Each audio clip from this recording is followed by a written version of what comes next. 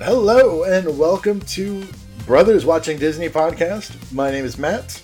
And I'm Jeremy. We're two brothers who love to watch Disney movies.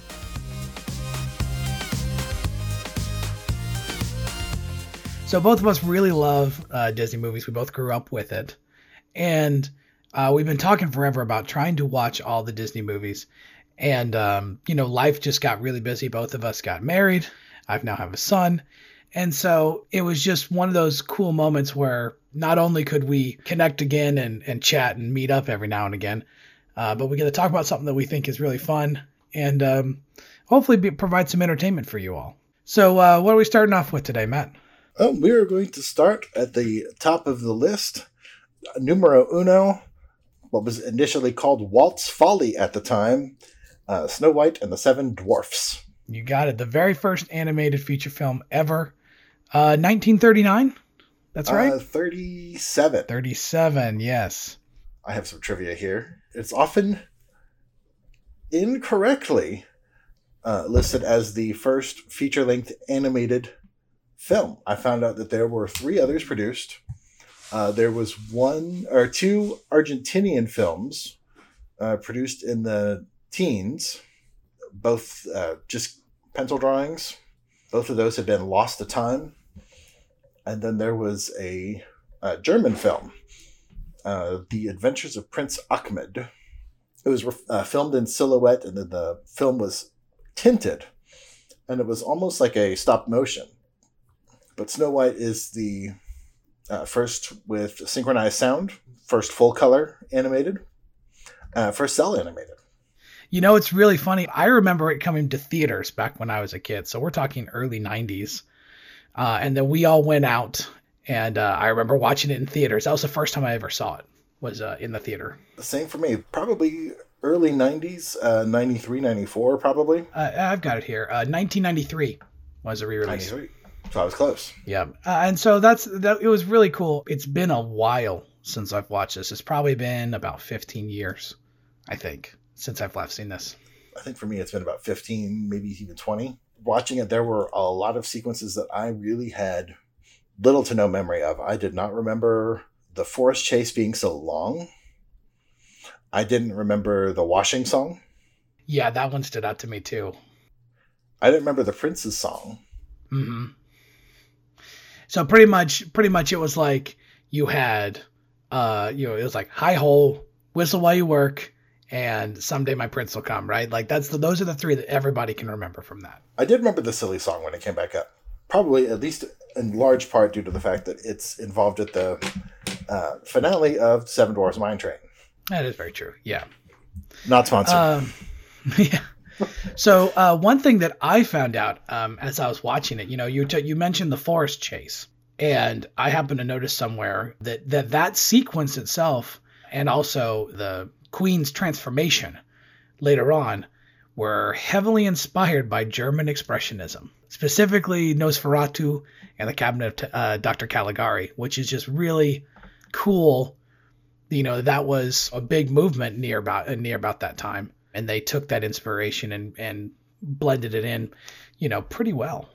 Yeah, and that's very on brand, on theme for the film, because it is a Germanic story. It's set in Germany, even in the parks when they have our parks, because we're here in Florida. When Snow White is about, she's usually in Germany at Epcot. Right. And it's funny, we say it's a German story. And so I just have to mention that at her first sequence, so we're talking about 3 minutes, 45 seconds in, she's out kind of cleaning and at the well and all that, and she's wearing clogs. I think she's got like fancy shoes the rest of the time, but right there at the beginning, she's wearing clogs. And so, other than knowing that past knowledge of the story, that's the one really big hint that it's a German story. So it's really cool. I do have one other little interesting bit of, I don't even know if it's necessarily trivia, but I made this mistake when I was typing the title originally. The title is spelled dwarfs, Dwarfs, not VES. Dwarves, which was an alternate spelling at the time when this was made, but it was popularized by a little book that came out about 2 months before Snow White hit theaters called The Hobbit that popularized the spelling with the V for the plural. Gotcha. It's really cool. So I think I'll just kind of give a general impression, and then we can maybe we can go a little more specific. Yeah. I really liked it. I really enjoyed it. The thing that really stood out to me, I thought the score was really, really fantastic. I actually found out it was nominated for an Oscar. Didn't win, but it was nominated. But also, you can see the Disney animators using their Silly Symphonies experience to taking the action that's happening and timing it with the music. And so it makes things really funny, even when like all the dwarves are poking up over the bed and their noses are coming out. It's actually in time to the score. Mm-hmm. It was a fun bit of comedy that was already just sitting there if you're just paying attention to the music, and then you just see it happen in time. Yeah, that actually, I've got 3 different bits of trivia related to what you just said. So let's hear it. The first one, you mentioned the Silly Symphonies. Walt, in the production, because they were still producing their shorts at the same time, the Mickey Mouse shorts were considered the money makers. Those were the ones that would bring in the big bucks and get pay the bills.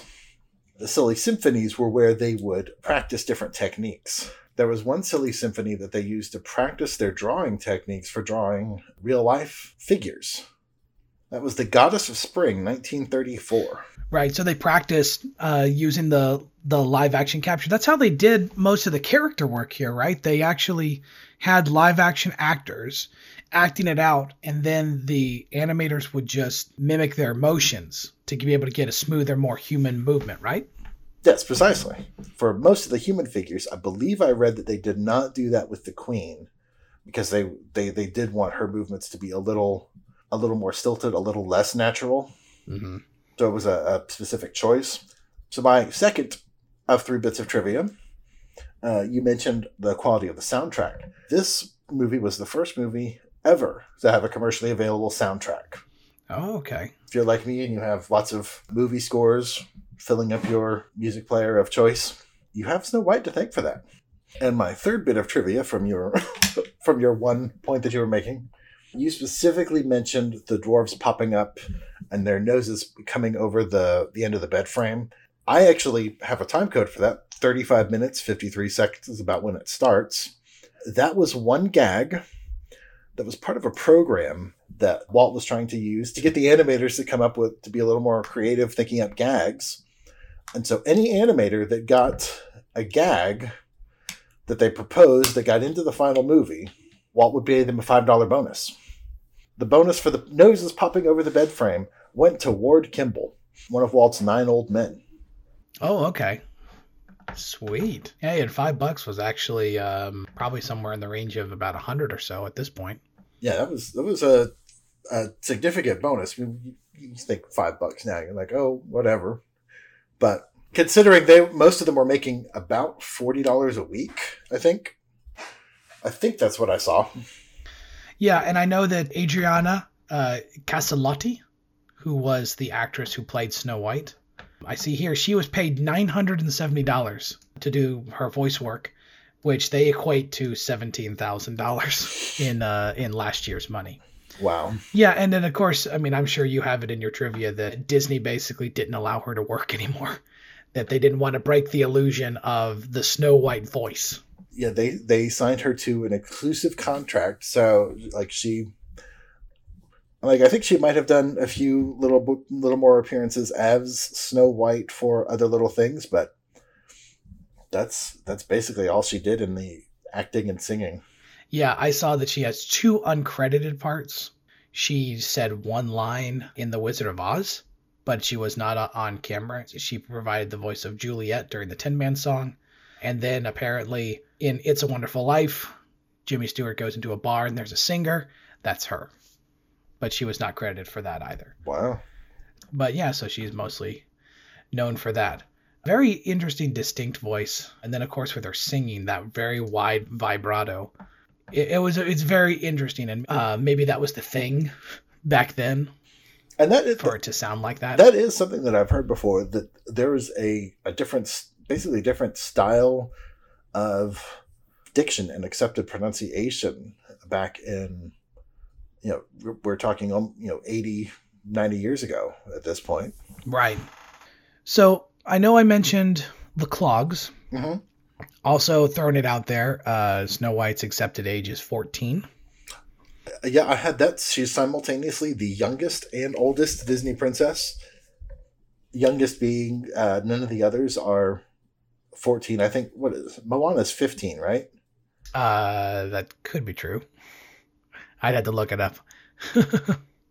But obviously she was first animated in 1937. She's been around longer than most of them. Right.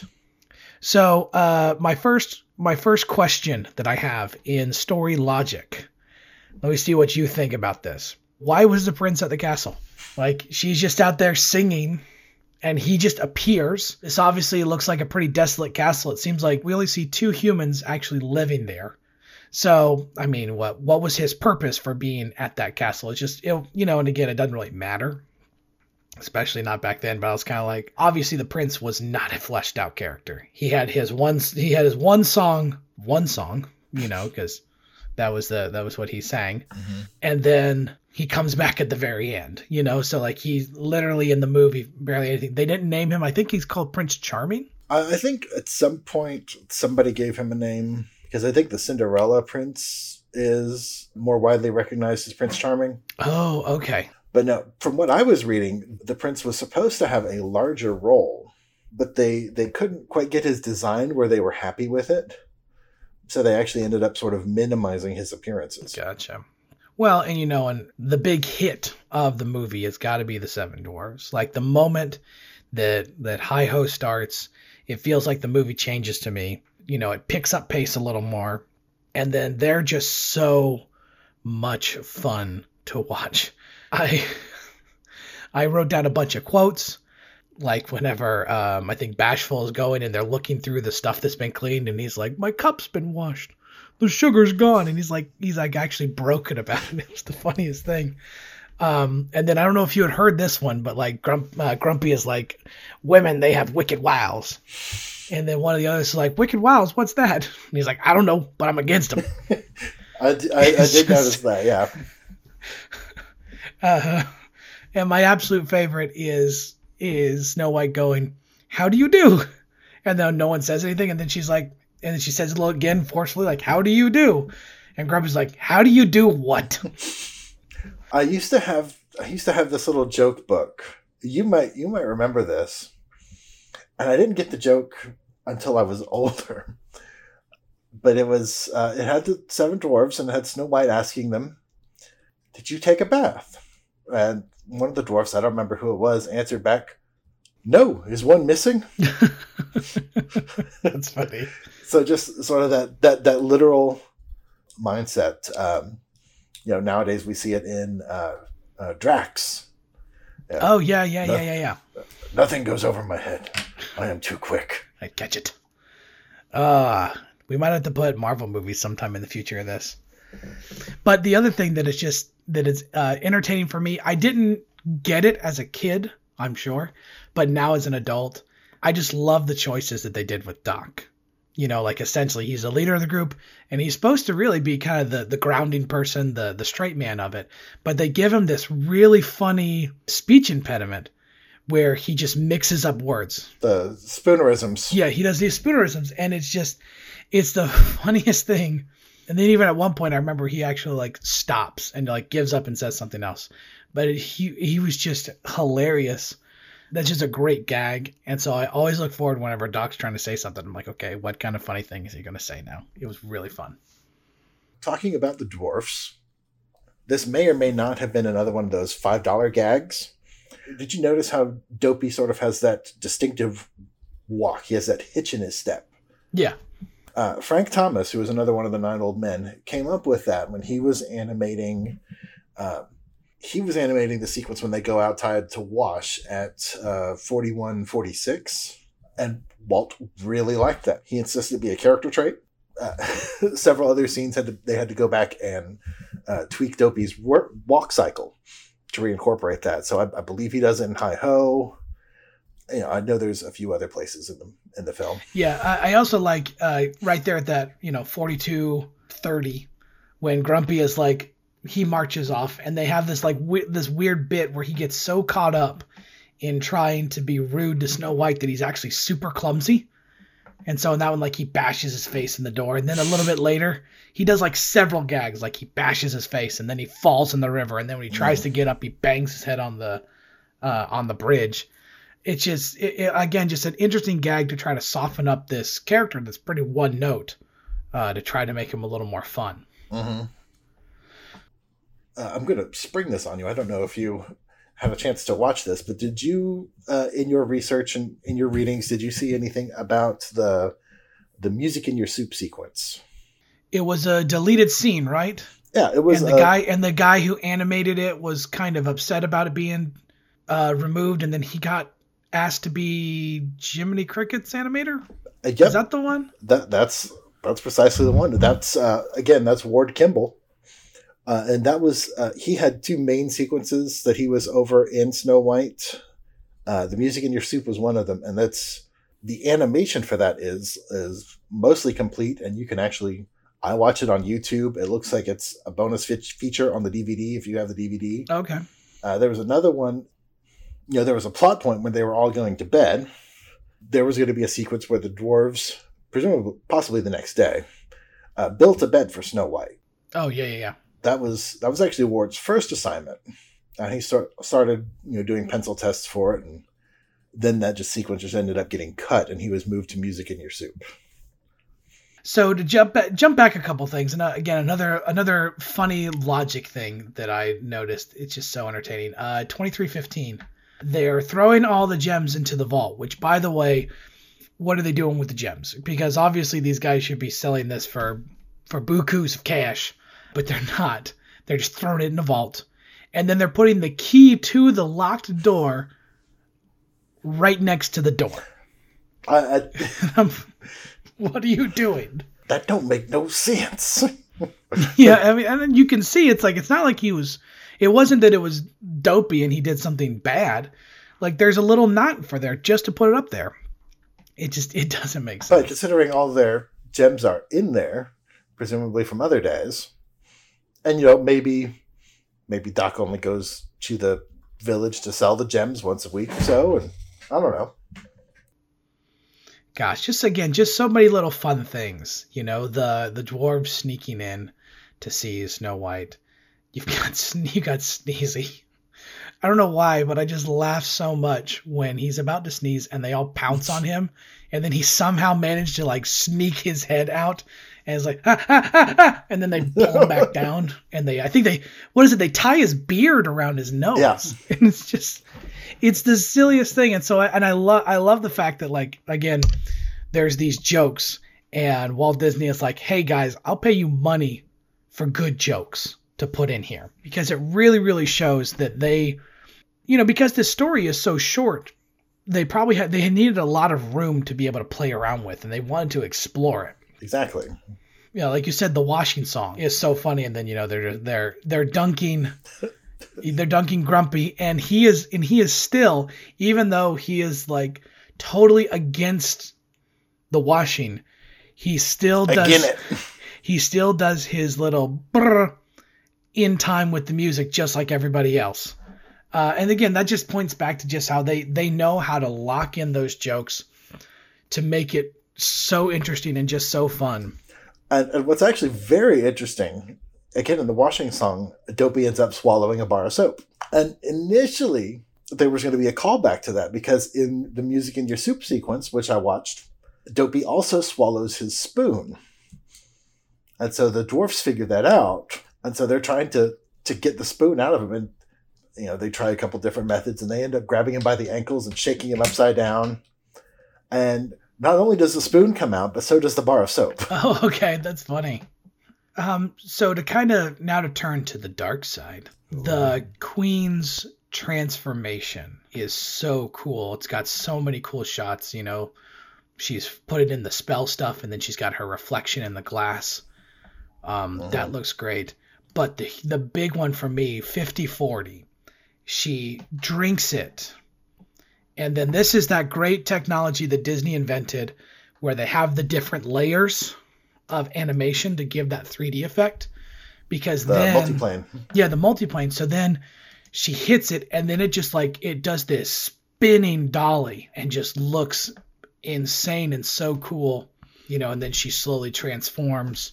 I was like watching just going, man, we're trying to come out of the Great Depression at this point. Like technology is just so lo-fi compared to where it is now, but they still have this really, really cool technique and really makes this really dynamically composed shot. And I loved it. Going back to the Evil Queen, this may not be quite as interesting as your technical observations, but apparently they cast one woman to do both voices, the regal queen's voice, and then the haggard, the ragged voice of the really of the. I had no idea. I could have swore that was two people. What she did to get her voice bright, she went in the recording booth and took her teeth out.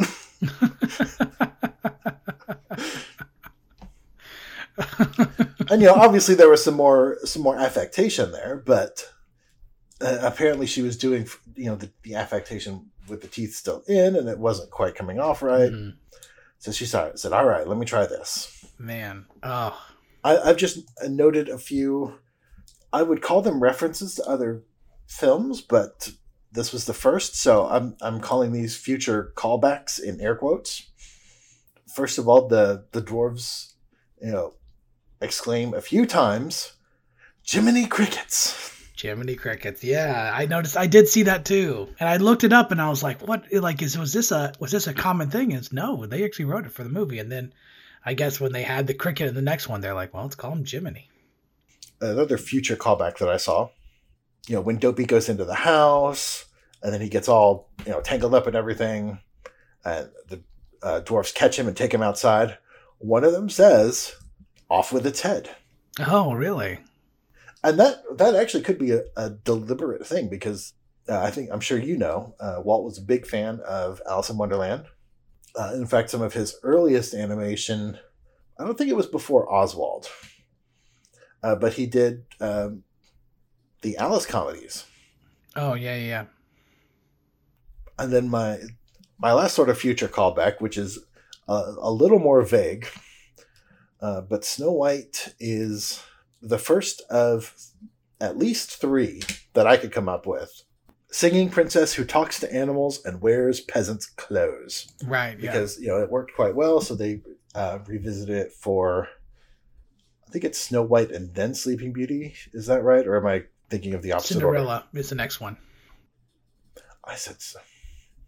Cinderella and then Sleeping Beauty is what I meant.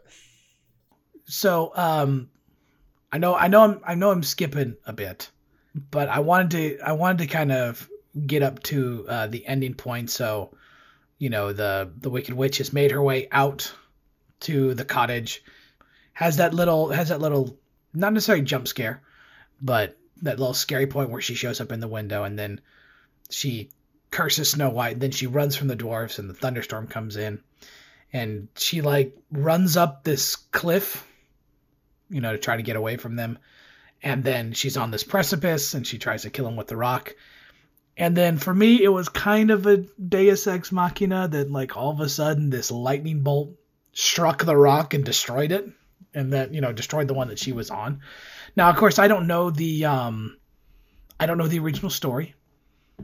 I don't know if that's a callback to the actual story itself or if it was just something they did where hey, we've walked ourselves to this point. What's going to be the thing that's going to be the climax and get us out of here? I do actually have a bit of an answer for that. There were some, I don't want to say alternate endings, but other ideas that were pitched. One of the other methods of ending that they looked at was actually where Snow White was involved in the death of the queen, almost torturing her. Wow. And of course, they didn't want their innocent character being involved in that. Sure. And then I think they were actually animating towards, the dwarfs were going to be the ones to do it. The dwarfs were going to be the ones to kill her. But they also didn't necessarily want their comedic characters to turn around and they didn't want their comedic characters to become, even just vigilante revenge takers. And so at that point, they did have a lot of the chase animated. So that's where they said, okay, well, let's come up with another path. And that's how they got to the... Gotcha. Okay. Well, yeah. And obviously, it's just one of those things where, like, okay, we're here in the story. We need to make something interesting. Mm-hmm. I mean, I think they did it really well, and especially the addition of the vultures was such a dark thing. I mean, the movie is actually very dark, and I think it's just because standards are a little different now than they were. So let me see if you picked up on this. They have the wake for Snow White. By the way, on the bed that you said that they made in the deleted scenes, and because I remember noticing, I was like, hey, look, there's a full-size bed now. Mm-hmm. So obviously they had made that in that deleted scene, and then it got taken out. And then, the prince finally shows back up to kiss this 14-year-old girl that he met once, brings her back to life, and then they're like, all right, we're gonna go and be married. And she says goodbye to the dwarves, and she kisses them all on the forehead. But if you look at the sequence, she only kisses 6 of them. Let me pull up the time code really quickly. Because I know that there was obviously Dopey was by himself and Grumpy was by himself. Yeah, Doc, Happy, and looks like Sneezy were all together. And then Bashful was by himself. So Sleepy did not get a kiss on the forehead. I thought that was so funny. I was like, wait a second. I did not notice that.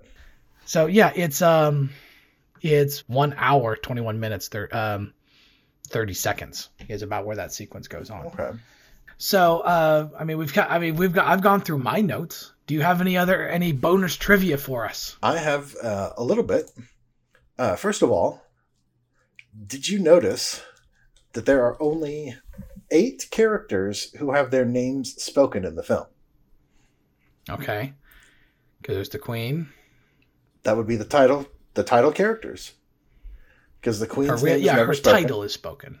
Yeah. Right. Same with the Huntsman. I'm sure his parents didn't name him Johnny Huntsman. The Prince, we've already discussed. The Prince wasn't named, and so that just leaves the title characters: Snow White. That's really cool. And the 7 Dwarfs. Keeping it simple. And then this was something I read that I just thought was interesting, and it tells you a little something about Walt's personality. Apparently, when they were coming up with names, they had 2-3 dozen names that they were working through. Dopey was, obviously one of the ones that was chosen for, to make the cut. And not everybody liked the name Dopey. They thought Dopey was too new of a word.